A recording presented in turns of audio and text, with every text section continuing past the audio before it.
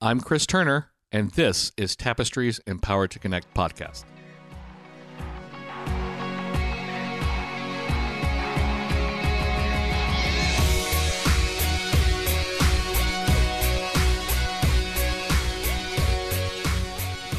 Greetings, listeners, and welcome to another episode of Tapestry's Empowered to Connect podcast.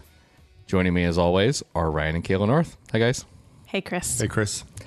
So we're back from our break for Tapestry Conference, and we have some listener feedback.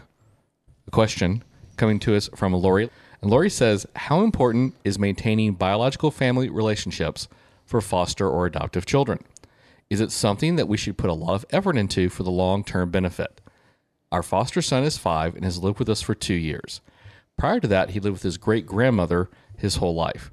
The visits we have had don't seem that significant. Is it something he will look back on as an adult and appreciate? So, where do we want to start with that one? That's a good question. That's a really great question. And sorry, I was just going to say, before we start answering the question, I think we have to be very upfront with, we can only answer this question based on our experience, right? Right. We can only testify to what we know, because I think we're going to say some things that won't be true for everybody. And so I do want people to kind of hear what we're saying through the lens of, okay, well, that's their experience. That's what worked for them. And not that we're declaring this to be universally true for everybody. So I just wanted to get that out there, and I'm sorry for cutting you off. No, I think, I think that's a good point, because as we've talked, over the years, we've talked to lots of adoptees, adult adoptees, and I think one thread that runs through it all is that they all think about their birth family. Whether they have a relationship with them or not, they think about their birth family on a fairly regular basis, right? A lot of adoptees will tell us that they have thought of their birth family on a daily basis.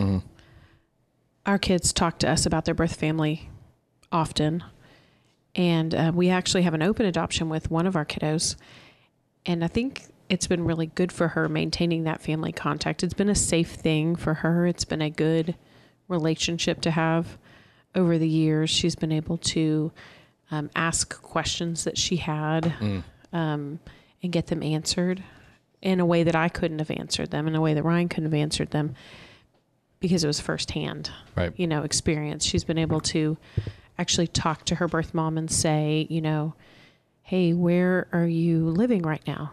Right? Or what are you doing for this holiday, or what are you doing for that holiday? She can actually just have those conversations with her. And I think having that connection has actually been really good for her to keep grounded in reality, and also for us to be able to help her deal with some difficult things. Yeah, I think it's given her a really good perspective on relationship. She doesn't have any confusion about what's going on in terms of, Kayla is her mom. Her birth mom is her birth mom. She understands that. When she was little, she would tell us, I grew in her tummy. So she has a really, really, I think, really, really healthy understanding of how all the roles that different people play in her life. Right. And I love it when we're all together, because she's excited that her birth mom's coming over. Like, for years, we've done like Thanksgiving together, right? And some Christmases. And when we say we have open adoption, we're like sleeps in our house when she visits. Open adoption, right? I mean, it's really, really open. But for our daughter, it's been really healthy, because she's seen all of us, how we interact with each other. And she's excited when she hears they're coming. But she also doesn't have any sort of like really dark moments when they leave. She's like, oh, they came and visited. And I think knowing that she has access to them has helped her. She doesn't sit in her room and wonder. Right. She's not created this image of a person that she doesn't know. And it's been really, really good for her. And she knows that she gets to see them. She knows if she wants to talk to her, she just has to say, hey, can I call her? And the answer is always yes. And so I think it's really helped her it's helped her security with us and her attachment with us, because she has such a really great perspective and on how all of these different people fit into her universe. I like something you said a minute ago, Kayla, about it keeps her grounded in reality.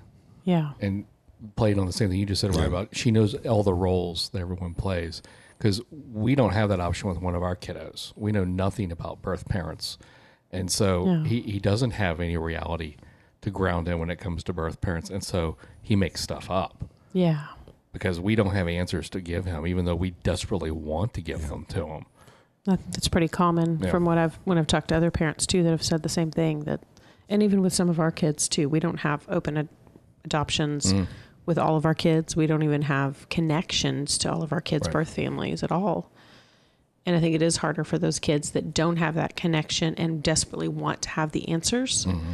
So I think when it's safe and when it's available, I think we should allow the connections to continue, because no matter what happened to our kids, no matter what reason they're in our home and not in their birth family, that's always going to be their family. Right. And so if we set it up as a competition of, well, I don't want them to like the birth family more than they like us. I mean, at some point they're going to be an adult and they're going to get to make that own decision about spending time with birth family or finding birth family or whatever. So I think if we can facilitate that while they're younger and it just becomes a normal part of their life, it's not this thing that they wished for and hoped for their whole life, and they're either really let down by the experience because maybe birth family didn't want the connection, or they're really just drawn to this birth family that's been, it's kind of like if something is off limits for a kid, they want it more than they might not have, than they might have. Forbidden fruit's more appealing. Right. And we don't ever want to create a competition between birth family and us. I mean, I think when you can have that connection and both the birth family and the adoptive family can come together and say, hey, we all love this kid, it just creates a better environment for that child. Now, it's not always safe. And I think that's important to remember as well. We have, we know of situations, and we have situations that we're connected to that are not safe for them to have that connection. But if there's a good connection, like in Laurie's case where, this child lived with the great grandparents and probably health reasons, or we don't know what the reasons are, but I would assume there was some reason that they couldn't, but they've maintained connection. I think it's important to keep that connection, just so that child has that connection for as long as they can have it. Right, because that great grandma might be the only one that has answers to his questions. Absolutely. Yeah. Well, I was just thinking there are just so many places to go from what you just said. One of them being that we know families who play this game. The child's life started the day they arrived in their home, and try to pretend like they have no biological roots, and try to pretend like they have no connection. And in fairness, though, that's a pretty common attitude, right? Tori's African American, and when we first brought her home, a friend of ours asked me, "Are you going to tell her that she's adopted?" And I said to him, "How am I going to hide that?" Right. But people don't think in those terms. I think it's a pretty commonly held belief from some of the people that we know, specifically people not connected to adoption and foster care, that this whole idea that the kid's life started the day they arrived in your home, and that is so unhealthy for the child, because what you're telling them is that they may not process their past. And you cannot be freed from the junk that happened back there unless you're willing to look at that and process that. And when we tell our kids that it is not okay to deal with their past, I think that's really, really damaging to them personally. I think it's really, really damaging to our relationship with them. And, we've always had a pretty unique sort of case study scenario here in our house, in that our son is 2 years older than our daughter we have the open adoption with. And we have no connection to his birth family at all. And at first, I think it was really, really hard for him, because I think we have to consider everybody in the house, not just how does this impact one person. I think it was really, really hard for him at first, because it reminded him of a relationship he didn't have. And by it, meaning having a relationship with having our daughter's birth mom present. Yes, thank you. But the great part about that is, over the course of time, with her consistently being around, not frequently, but consistently, he sort of came to terms with that. And we would notice that he would really try to interject himself between the two of them at first. but then came to understand that it was okay for the three of them to do stuff, and ended up having a really good relationship with her, just because I think it taught him how to have a healthy relationship with a birth mother, and which is now, he's at a place now where he's trying to really process a lot of his non-connection to his birth parents. And I think he's doing, we were talking about this in the car the other night, I think he's probably doing as good a job as you might expect in that case of somebody who just turned 15 a couple of weeks ago, really trying to process and come to terms with his past without having any physical connection to it.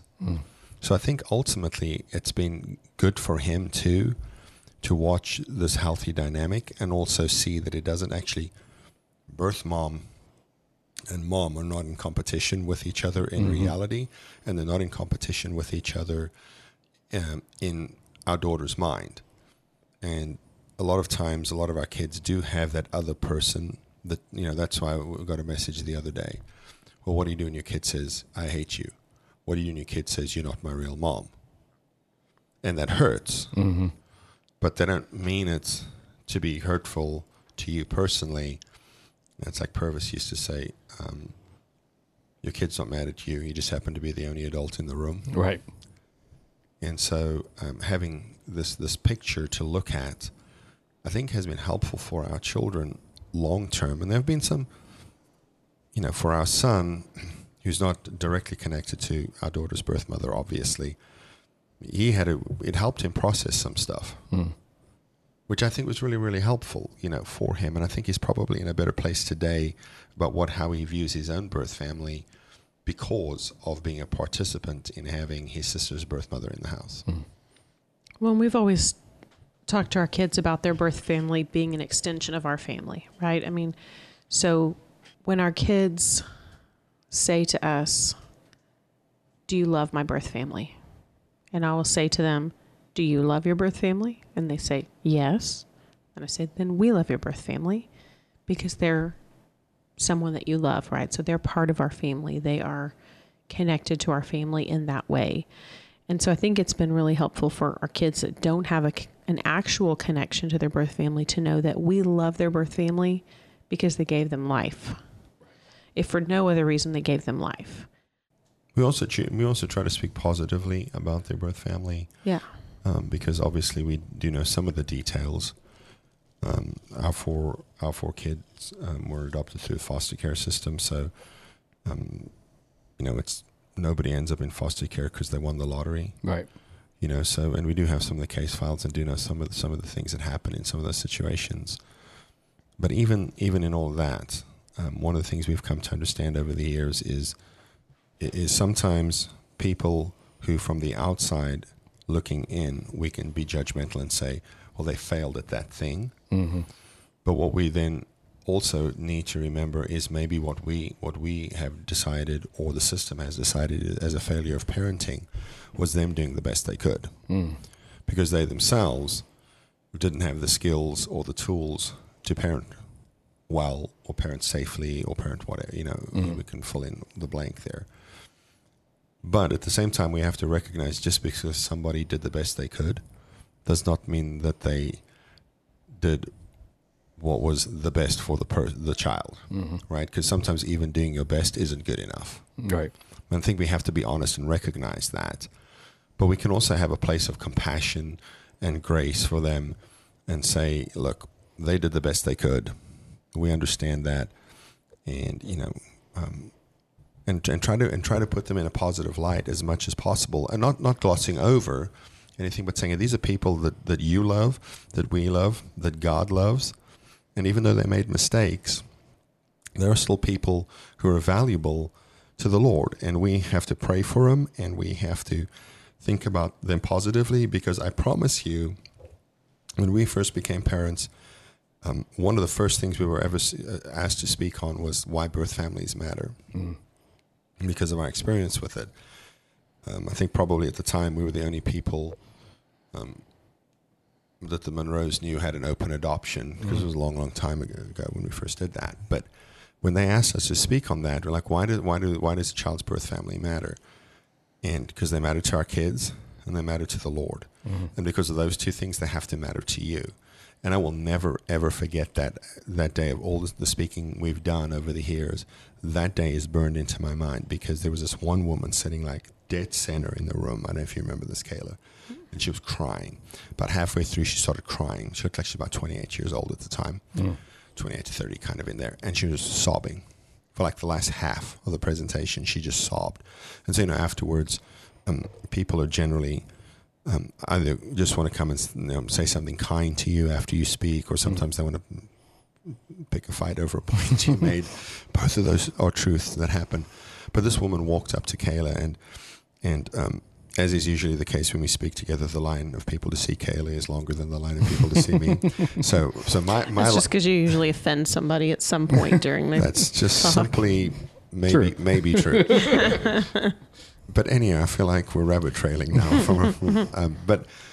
But she, so by the time she had gotten to she just kind of hung around till everybody left. And so I was able to be part of the conversation. And she said, I noticed you crying. And she said, yeah, it was really, that was kind of tough, but it was pretty good. She said, I gave up my child for adoption 12 years ago as a teenager. And she said, and that happened because think now this isn't, so she gives up her child for adoption like 20 years ago, right, in the timeline here.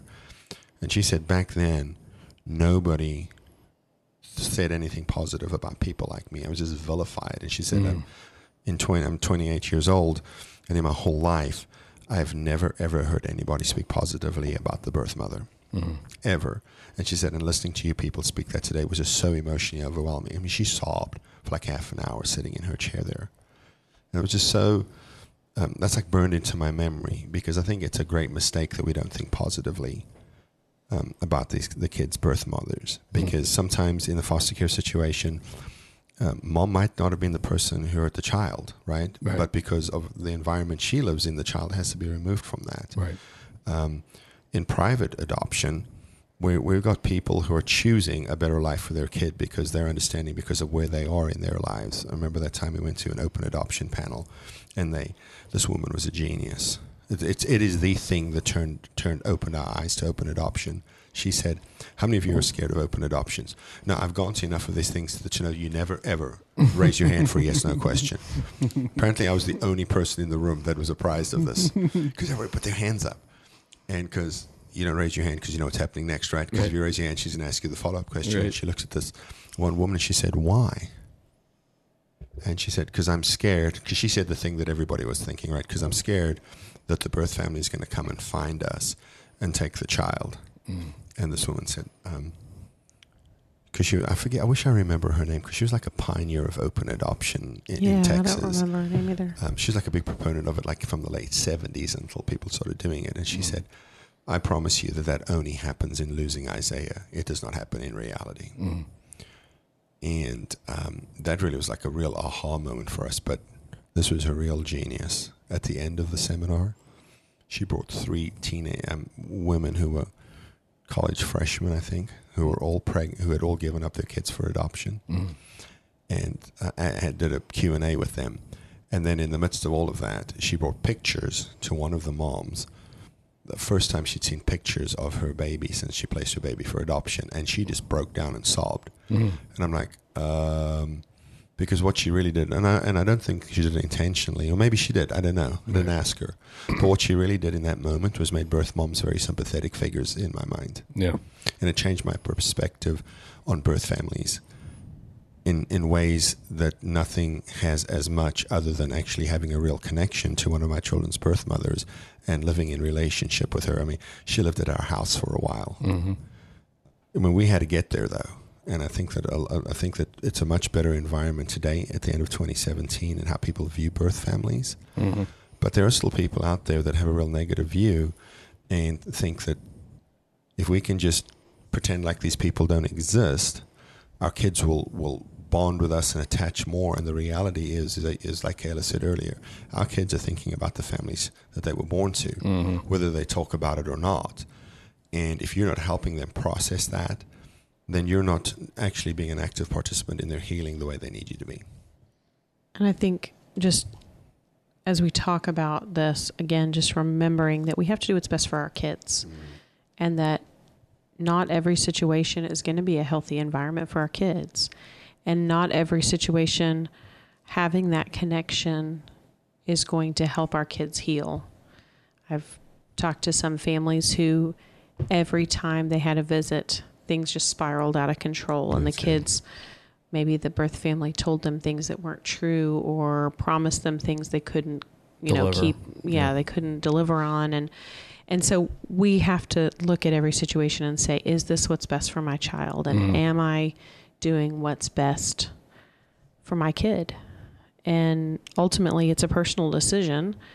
But I think that if it's a healthy situation and if it's a healthy relationship, whether it's with birth parents or extended family or, anything like that, I think ultimately, if it's healthy, I think our kids will thank us for it later. Yeah, because what I heard you say in all of that was don't be close to the idea until you actually have a good reason to be close to the idea. Right. Yeah. Yeah. I think you have to change, because most people come, I'm close to the idea until I have a good reason to not be close to the idea. But it's the same thing. Growing up, my dad would say to me, I will trust you when you've earned my trust. But the reality is I have to teach my children that they are trusted and that they are worthy of trust, and that is the only way they will learn to be trustworthy people. So a little perspective shift, as with most things we discuss. So, Lori, I guess that's our way of saying that you should do whatever is possible for you to do to get answers that your son is going to want later on as that adult. And if you can maintain that healthy relationship with the biological family now, he will thank you for it later on. So if this episode has raised questions of your own, feel free to shoot them our way. You could tweet it to us at TapestryIBC if you're a Twitter person. If you're a Facebook person, you can find us there, also at TapestryIBC. Or if you'd prefer to email us, you can just send us one at tapestry@irvingbible.org. You can subscribe to this podcast in iTunes or the Google Play Store. Just search for Tapestry Adoption Podcast. If you've enjoyed and gotten value from our episodes, we would appreciate a review in either location. Empowered to Connect is the training and support community of Tapestry, the adoption and foster care ministry of Irving Bible Church in Irving, Texas. You can check the show notes for relevant links from this episode and find more resources on our website, empoweredtoconnect.org. Thanks for listening.